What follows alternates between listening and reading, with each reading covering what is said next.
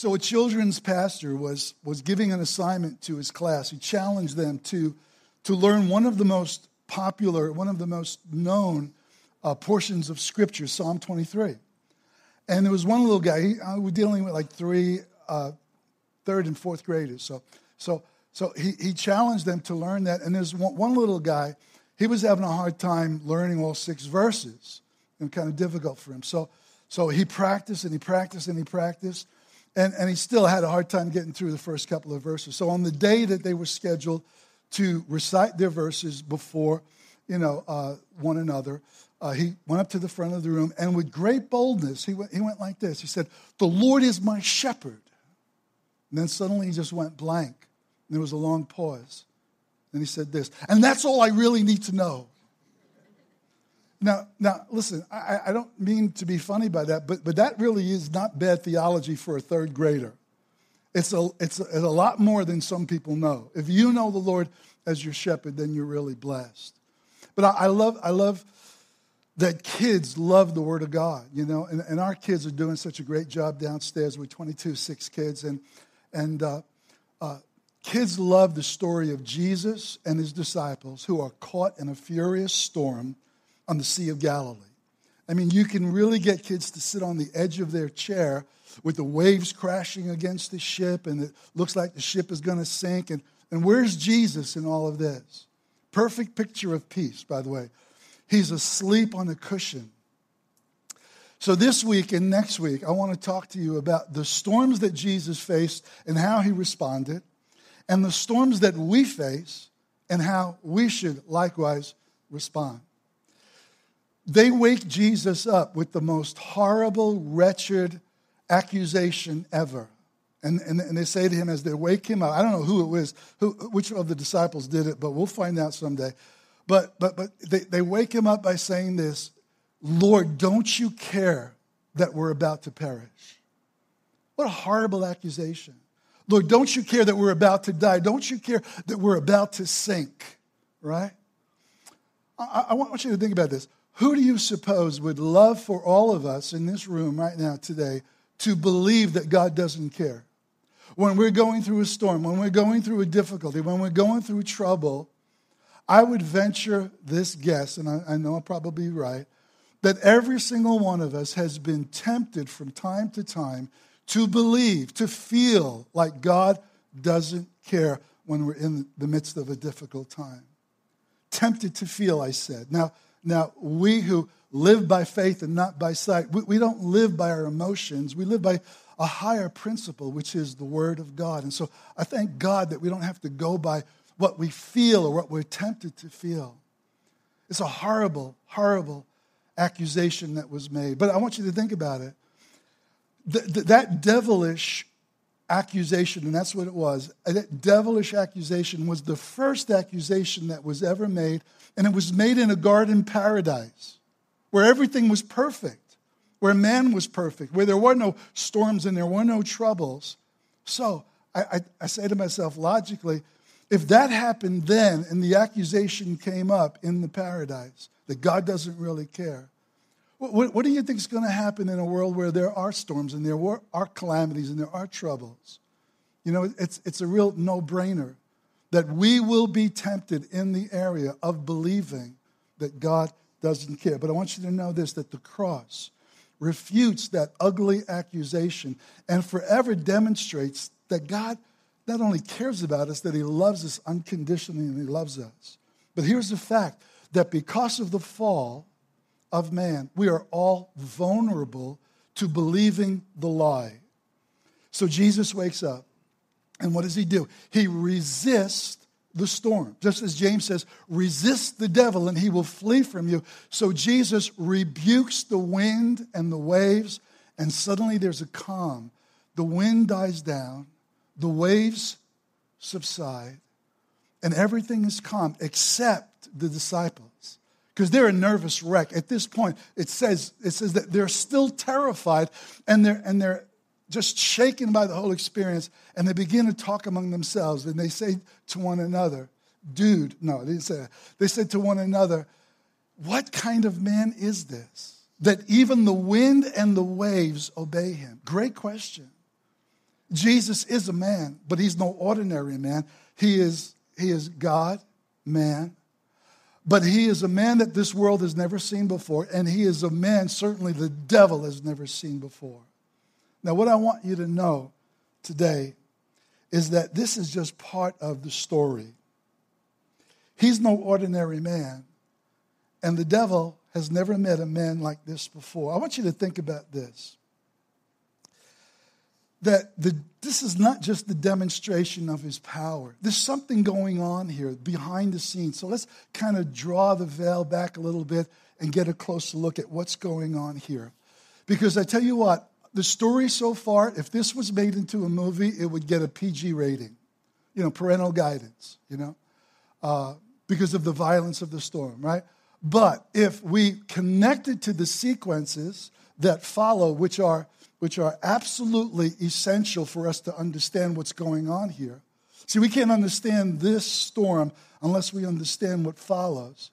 Then the story would get an R rating, restricted, 17 and under, not admitted without a parent. And here's the reason why it would get an R rating. Because it was demonically inspired. Because this storm was originated and generated by the powers of darkness. This was not the first time that the life of Jesus was at risk, or that Jesus experienced the threat against his life. When he was just a child, right? King Herod finds out that Messiah is born in Bethlehem, and he sends his soldiers to kill every male child 2 years old and under in the city of Bethlehem. Now, Joseph had been warned by an angel in a dream to flee, and they went into Egypt until it was safe for him to return. Now, how do I know it was demonic? Well, because Revelation chapter 12 gives us a picture using symbolism, and it talks about a great dragon, that old serpent, the devil, he's identified, who was ready to devour a man-child as it had been born. Now, that's a picture of Jesus, but he was rescued in that situation. There were many other occasions in which the life of Jesus was threatened, but I want you to think about this. If you're familiar with the book of Job, back in the book of Job, somehow, I know it's almost incomprehensible, but somehow, some way, Satan was able to harness the wind so that a great wind had knocked down the house upon which all of Job's children were dwelling. So I don't know how to explain it, but I just know that the Bible tells us that's what was going on here. What I want you to know is that not all storms are the same. Not all storms, not all difficulties, not all trials, not all tribulations are the same.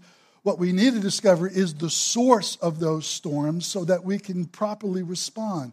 Sometimes we are to resist with the authority of heaven. Sometimes storms are to be endured. And we'll talk about that next week.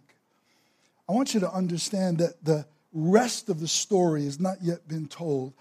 When they land, right, everything's calm, and they ultimately land on the other side of the Lake of Galilee, and they land in what's called the region of the Gadareans.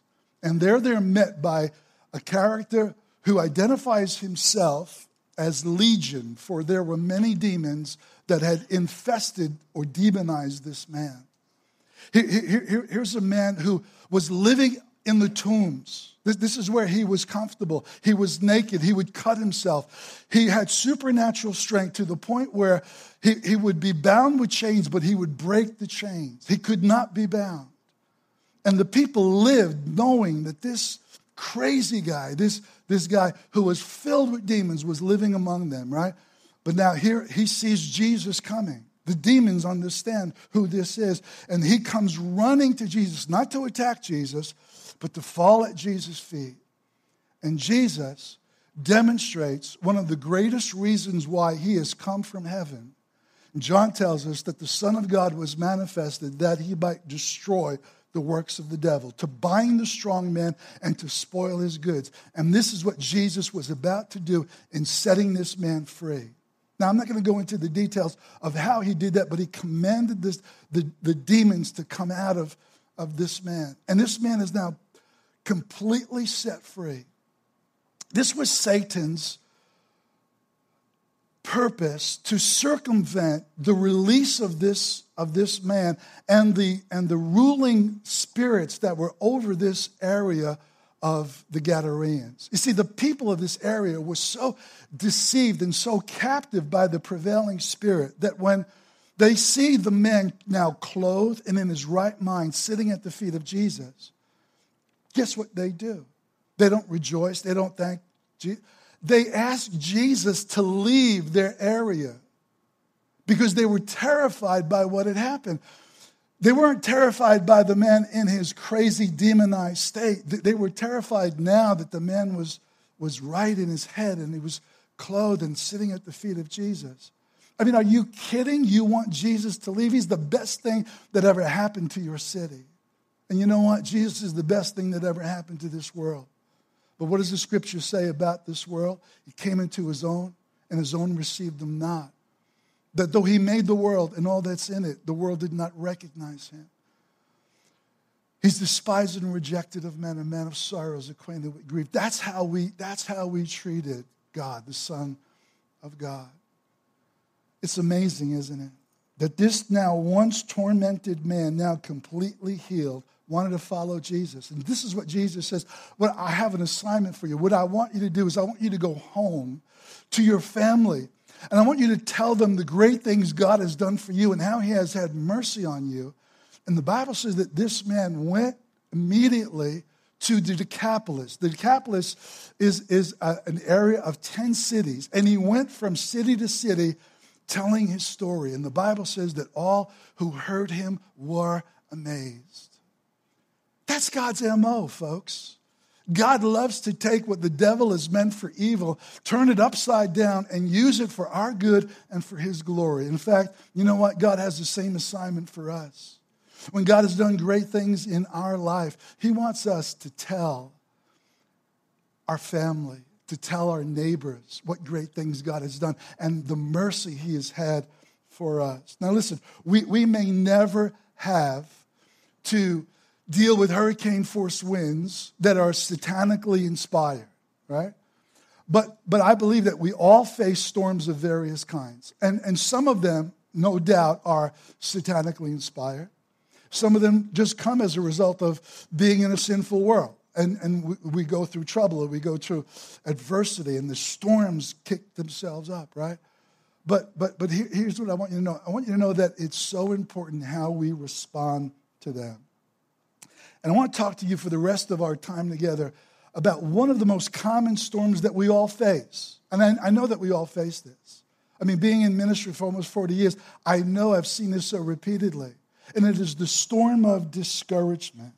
Like Jesus, if we discern that the source of this discouragement, this cloud that may be coming over us, this season of just being downcast, may be demonic, then we have every right with heavenly authority to resist. And as James says, if you resist the devil, he will flee from you. Let's face it, discouragement is one of the most effective weapons that the enemy uses against us to do what? To shipwreck our faith. And today I want to just tell you how imperative it is, how important it is for us to take a stand against that and to war against this discouragement. They say that for every negative word spoken to us, at us, about us, requires 10 words of encouragement to counteract those negative words that are sometimes dropped in on us. It's called the negative to positive ratio, or the criticism to praise ratio. It exists. In other words, we get a whole lot more criticism. We get a whole lot more negative words in our life than we do positive words. That's why it's so important to be people who are people of encouragement. But simply put, what does all this mean? What it means is that we're all vulnerable to discouragement. How easy it is to go from being, okay, I'm feeling okay today, to all of a sudden just feeling down, right? Feeling discouraged. I love David, therefore, because of this.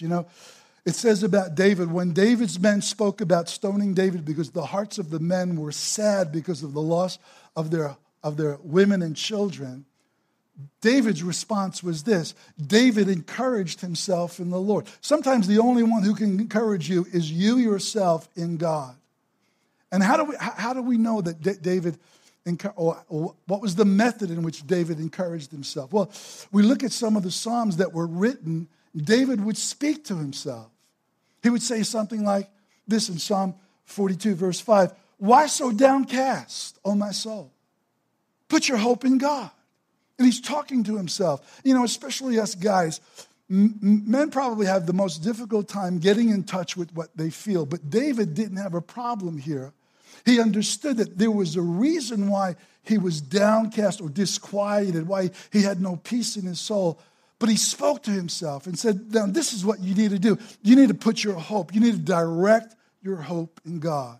And I want to tell you that is a great way for us to encourage ourselves in the Lord. I wish I had $1 for every time we preachers have used the expression that we live in a broken world, right? I mean, you've heard that, a million times. I'd be able to buy the new building that we're looking for, right? But think about this. That's the backdrop in which we do life. We live in this broken world. And we need to always never forget that this world in its present state is not our home. That this world is hostile to us as believers in Christ. Jesus said, the world would love you if you belong to the world, but because you belong to me, the world will hate you. So there's hostility and there's conflict that arises not only from the powers of darkness, but even from the children of darkness. Okay, so I want you to think about that for a minute. And it's so important for us as followers of Christ to remember this is not our home. Sometimes it feels like we've been parachuted behind enemy lines and there's danger all around us.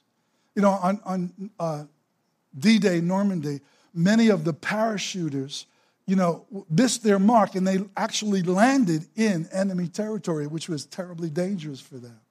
Remember John Newton's song about Amazing Grace? He said, through many dangers, toils, and snares I have already come. It was grace that brought me safe thus far, and grace will lead me home. There are many dangers, and there are many snares or traps or entrapments that we have to deal with on a weekly or daily basis. But God has grace for us, and his grace can see us through any storm. In almost 40 years of ministry, I've never met a person who I could say, this person has never struggled with discouragement, because it's common to all of us. But I love this reality that when you go through storms, when you go through troubles, tribulation works patience, and patience endurance. And that does not make us to become ashamed, because the hope of God is in our hearts. I want you to look at this great quote from Zig Ziglar. He says, I never met a strong person with an easy pass. That's a great line, just a few words, but so full of truth. I never met a strong person. People who have charmed lives, people who have easy, comfortable lives, don't develop strength of character. No, but if you go through difficult times, it'll either make you or break you. It'll either make you stronger or it will destroy you. And God's purpose for us is that we would learn how to become strong in the Lord in the power of his might. I have an old song that I want to kind of share with you some of the lyrics of. And I want you to help me finish the last line, all right? Okay, it goes like this. Talking to myself and feeling old. Now, you may not know the song off the top of your head. By the way, that was written by a 20 or 30-year-old somebody, right? Sometimes I'd like to quit. Nothing ever seems to fit. Hanging around. Talk about being negative. Nothing to do but frown. Now, here's the line. Rainy days and Mondays. Come on, say it louder. And last time I checked, Mondays come around once a week. Here's somebody who's living in a cycle of being down. Rainy days and Mondays. It doesn't rain every day, but it certainly does. Mondays come around. Tell you what. One of the reasons why that song was number 1 and number 2 on pop charts for weeks back in the day was because it struck a chord with our shared experience. Because it's real easy to get down. And I'll tell you what, I've got a list that I composed that are way more weighty, way more serious than Mondays and rainy days, all right? So you get ready. Number 1, unfair criticism. Do you ever feel down because somebody was unfairly critical of you? You did something that was really good, and yet they just crushed your spirit because of unfair criticism? How about false accusations? To be accused of something that you didn't do. Betrayal, insults, mistreatment. Being unjustly judged and condemned. Broken family relationships can get you down. How about constant, unrelenting temptation? Serving ungrateful people. All of those things that I just mentioned, and there's a reason why I chose those. All of those things that I just mentioned are way more weightier than rainy days and Mondays. In fact, they can kick up to a category 5 in a real short period of time. And people who give in and yield to, like the song lyric says, sometimes I'd like to quit. People who quit, who give up concerning the relentless discouragement that comes their way. They go from discouragement to becoming impatient, to becoming angry, to becoming bitter. And there's a progression there. And what you want to do is you want to avoid that. You don't want to allow discouragement to take root in your life. If you're not a follower of Jesus, honored that you're here. And I hope that something that I say today will inspire you to look to Jesus. See, I believe that Jesus is God's remedy for all that ails us, not only discouragement, but for every other experience that the human heart can know, that Jesus is the answer for the world today. So here's a question I have for you. Would you be surprised if I tell you that Jesus himself wrestled against discouragement? Somebody said, whoa, wait, not Jesus. Yeah, Jesus struggled against discouragement. I'm going to show you in just a couple of minutes, but I want you to think about just right from the top. The Bible says that Jesus was tempted in all areas just as we are, yet without sin. In other words, he was tempted to be discouraged because we're tempted to be discouraged, and yet he overcame. Yet he would not allow his heart to be discouraged. We make a great mistake when we think of Jesus as only being either a man or only being God. He is very God, very man. Two natures, one person. It's the mystery of the incarnation, right? Not trying to explain it, just telling you what it is. It is the mystery of godliness. But we make an equally great mistake to think that Jesus defeated sin, Satan, and death as in his divine nature. No, what makes his victory so amazingly glorious for human beings is that he did so as a man. As a human being, Jesus defeated sin, Satan, and death.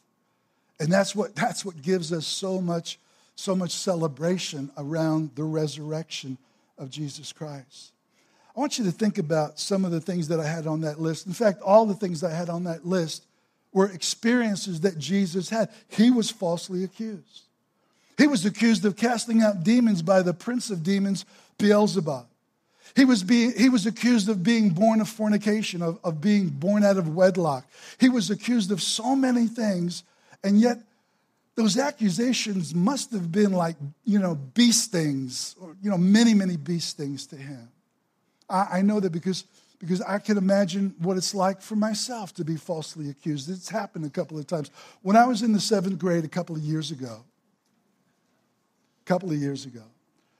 I was accused of pushing a fellow classmate down a flight of concrete stairs, and he was injured. The school principal wanted to kick me out of school. The school principal read the riot act to my parents and then my parents to me.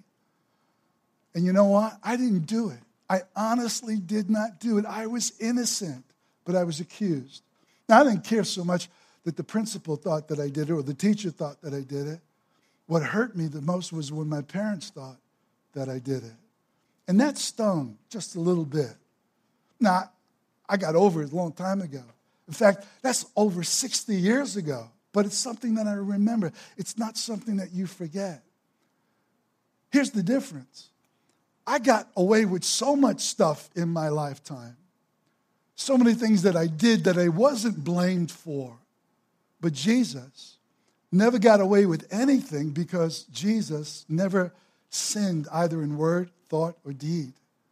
And for Jesus to be falsely accused must have been exponentially painful for him. If you're innocent and you get accused, what would that be like if you were the Son of God? It's hard for us to imagine. Jesus served ungrateful people who were healed, people who received from him, and they never came back to give thanks. We know of at least one occasion in which Jesus healed 10 lepers, and only one out of the 10 came back to give thanks to God. What does that do to ministry? It makes ministry hard when you're serving ungrateful people, and it's easy to be discouraged. In John chapter 7, Jesus had brothers and sisters who did not believe that he was the Messiah. In fact, worse than not believing that he was the Messiah, they tried to restrain him because they thought that he was mentally unstable and beside himself. So they tried to restrict him. But what did Jesus do? He said, who's my mother and who's my brother? But they that do the will of God. Jesus was able to press through that, to continue ministry, and to not allow anything to get him down. All of those things had the potential of discouraging Jesus, but he didn't let it. Now I want to show you prophetically as a glimpse into the emotional and the mental state of the Messiah. This is Isaiah chapter 49. 750 years, Doug spoke about Isaiah 53 last week, 750 years before Messiah came. But the Gospels tell us what Jesus did. Isaiah tells us why Jesus did some of the things that he did. Now, look at this in verse 1. It says, the Lord called me before my birth. We know that Isaiah said, unto us a child is given, unto us a son is born. From within the womb he called me by name. His name shall be called Jesus, for he shall save his people from their sins. Verse 2 says, God will make my words a sharp sword. In Revelation chapter 1, Jesus is visually seen figuratively with a sword proceeding out of his mouth, which is the word of God. He has hidden me in the shadow of his hand. I am like a sharp arrow in his quiver. Jesus is God's secret weapon to destroy the powers of darkness. He said to me, you are my servant, a prince with God, and you shall bring me glory. 3 times heaven's silence was broken to declare, this is my beloved Son in whom I'm well pleased. And on the 3rd time it was, I have glorified your name and I will glorify it again. Here's verse 4 now. Here's that insight into the emotional makeup of Jesus. I said, this is prophetic, I've expended my energy in vain and for nothing. I've spent my strength for nothing. Jesus felt like the temptation for Jesus was that his ministry, especially, listen, the last 6 months of the ministry of Jesus, when the miracles started to be less and less in number, and Jesus was no longer among the crowds, healing multitudes and preaching to multitudes. In the last 6 months of the ministry of Jesus, people were turning against Jesus. Jesus was tempted to feel as though his strength was expended for nothing and in vain. But, he says, my reward is with my God. In other words, the temptation for Jesus, because it was mission impossible that we're talking about here, the ministry that Jesus was called to was absolutely, no human being has ever defeated Satan. No human being has ever conquered death before Jesus Christ. No human being has ever defeated sin before Jesus Christ.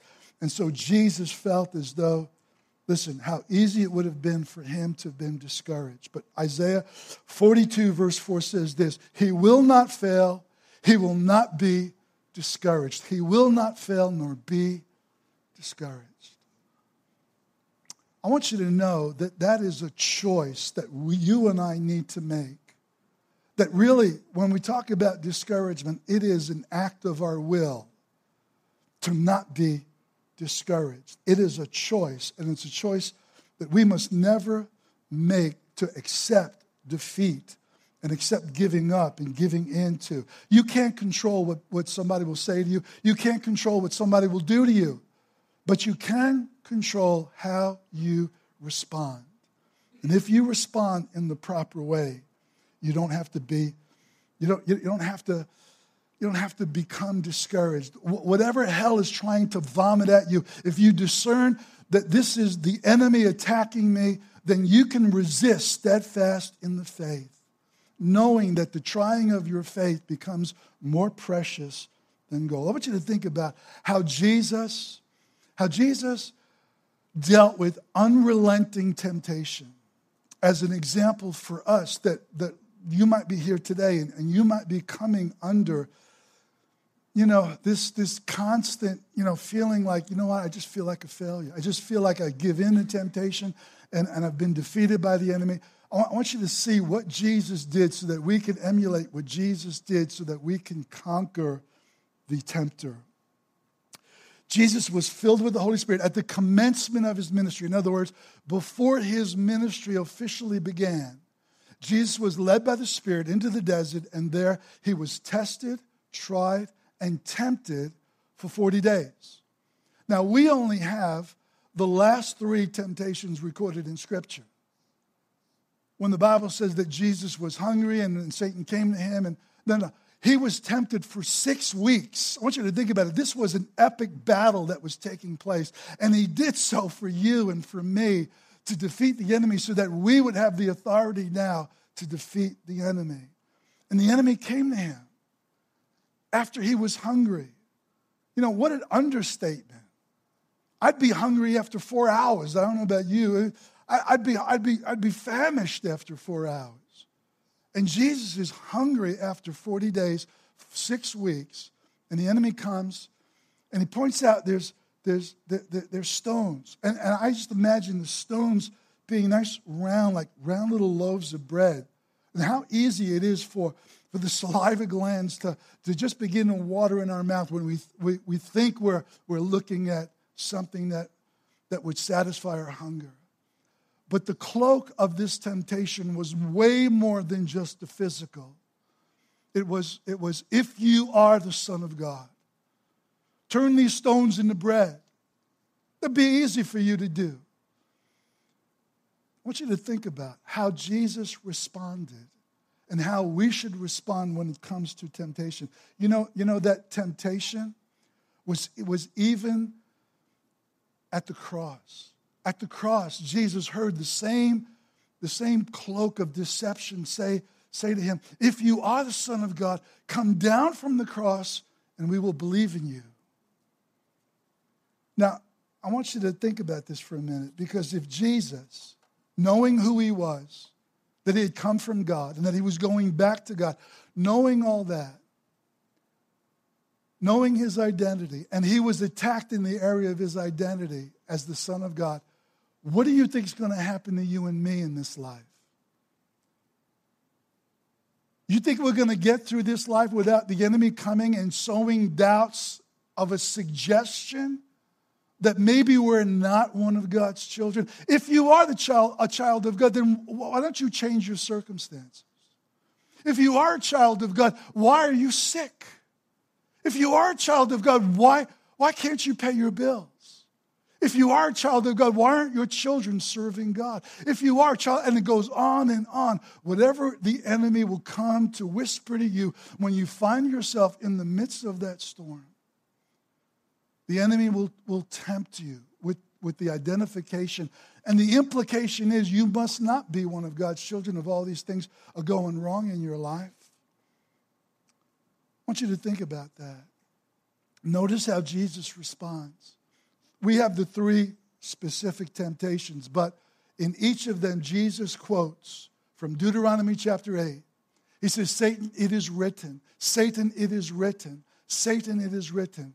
I want you to know that Jesus defeated the devil as a man full of faith, full of the Word, and full of the Holy Spirit.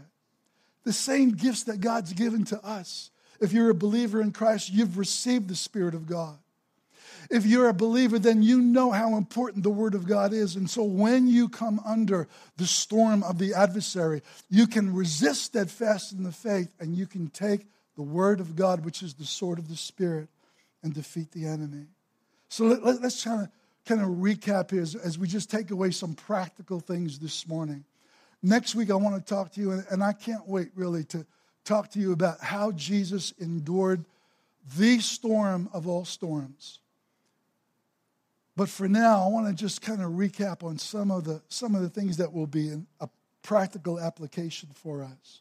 As I said in the beginning, don't entertain the accusation that God doesn't care. He has demonstrated his care, his love for us, because he laid down his life for us. Never yield to that accusation. Discouragement is a choice. You can be like David. You could speak to your soul. You could say, why so downcast? Why so disquieted within me? Put your hope in God. Or say, bless the Lord, all my soul and all that's within me. Bless his holy name. Forget none of his benefits. Direct the course of your life by how you speak, and direct your own soul. Resist the enemy, James says, and he will flee from you. Remember that there's power and authority, not only in the name of Jesus, but also in the blood of Jesus Christ. The Bible says in Revelation 12:11, they overcame the devil by the blood of the Lamb and by the word of their testimony. That is the word that we speak, and the word of faith is what we are to speak. Jesus conquered as a man, a human being, conquered death, conquered sin, conquered Satan. As a human being filled with the Holy Spirit, dependent upon God, trusting in God. Are you trusting in him today? And if you are, you likewise can walk in his victory. Scripture says in Romans chapter 8, we are more than conquerors through him who has loved us. Believe that, live that, walk that. Faith untested, you know what? Cannot be trusted. And so what's one of the reasons why we even go through these adversities and trials? It is to develop character, to develop our faith, because I believe this with all my heart, that storms are opportunities for God to show himself strong on our behalf. Storms are opportunities. It's how you look at it. You can get down and say, oh, why is this happening? Or you can say, God, I know you have something in store, something good. Remember what I said about God's M.O.? He loves to take what the devil has meant for evil, turn it upside down for our good and for his glory. I want to just leave you with a quote from Charles Spurgeon. Love this. Remember that picture I shared with you just in the beginning of this message where Jesus is asleep on the cushion? I said, perfect picture of rest, of peace. Spurgeon said this, when you go through a storm, the sovereignty of God is the pillow upon which you lay your head. What's the sovereignty of God? The sovereignty of God is knowing that God has numbered the hairs on our head. That he knows everything about us. He knows the end from the beginning, that there is no other God, and there is nothing that he does not know. He knows if a fly, just enters your house and lands on your table, God knows about it. There's nothing that he doesn't know. And therefore, there is nothing that he can't handle with grace. It's grace that brought you safe thus far, and grace will lead you home. Grace will lead you through any storm if you put your trust in him. Amen? Amen. I've delivered my soul. Andrew's going to be preaching tonight. I'm going to go home and rest this afternoon.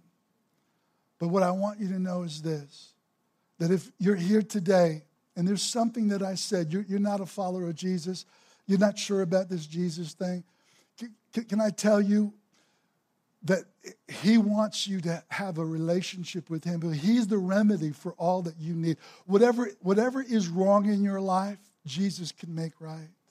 Let's pray. Father, I just lift up prayer for my brothers and sisters in this house today. Lord, I thank you.